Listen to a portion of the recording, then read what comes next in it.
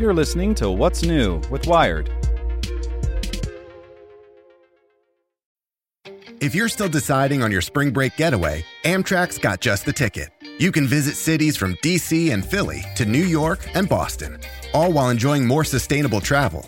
Amtrak produces up to 83% less carbon emissions than traveling by car or plane.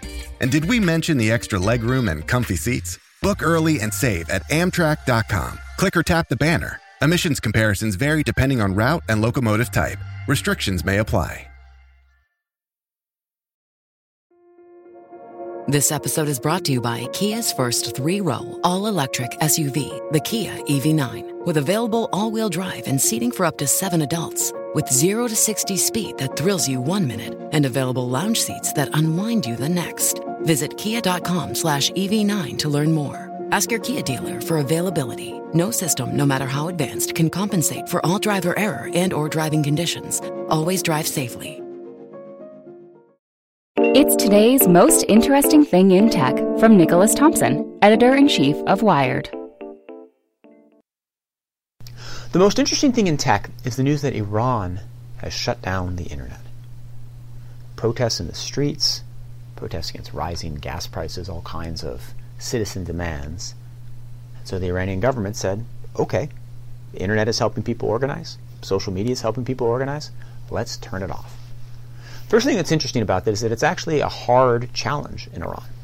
In some countries that have very low infrastructure, for example, internet connections that all run through one underseas cable, it's a fairly easy problem to cut off the internet. But in a place like Iran, you have to communicate with all the different ISPs. There are lots of different ways that the internet gets into the country. It's pretty hard to turn it off. So now the big question is, what happens next? It's possible that this tactic works, that authoritarian control, turning the internet on and off, is something that slows down, tamps down the protests. It's also possible that the reverse happens, that people get frustrated. The internet is really important, not just for organizing on social media, not just for finding information that can help your protest, but for figuring out how you're going to sell your vegetables. And people in Iran, without the internet, commerce won't be as efficient. We were able to do lots of things without the internet 20 years ago, but now that we have the internet, there are lots of things that depend on it. Turning it off is going to cause all kinds of disruptions. It is entirely possible that this act will lead to more unrest, not less. It's an important thing to watch because the internet was designed to be a tool for democracy and a tool to help people organize. And over time, one of the frustrating things we've seen is that it has also become a tool for authoritarians. A tool that they can harness to their own benefits and a tool that they can control.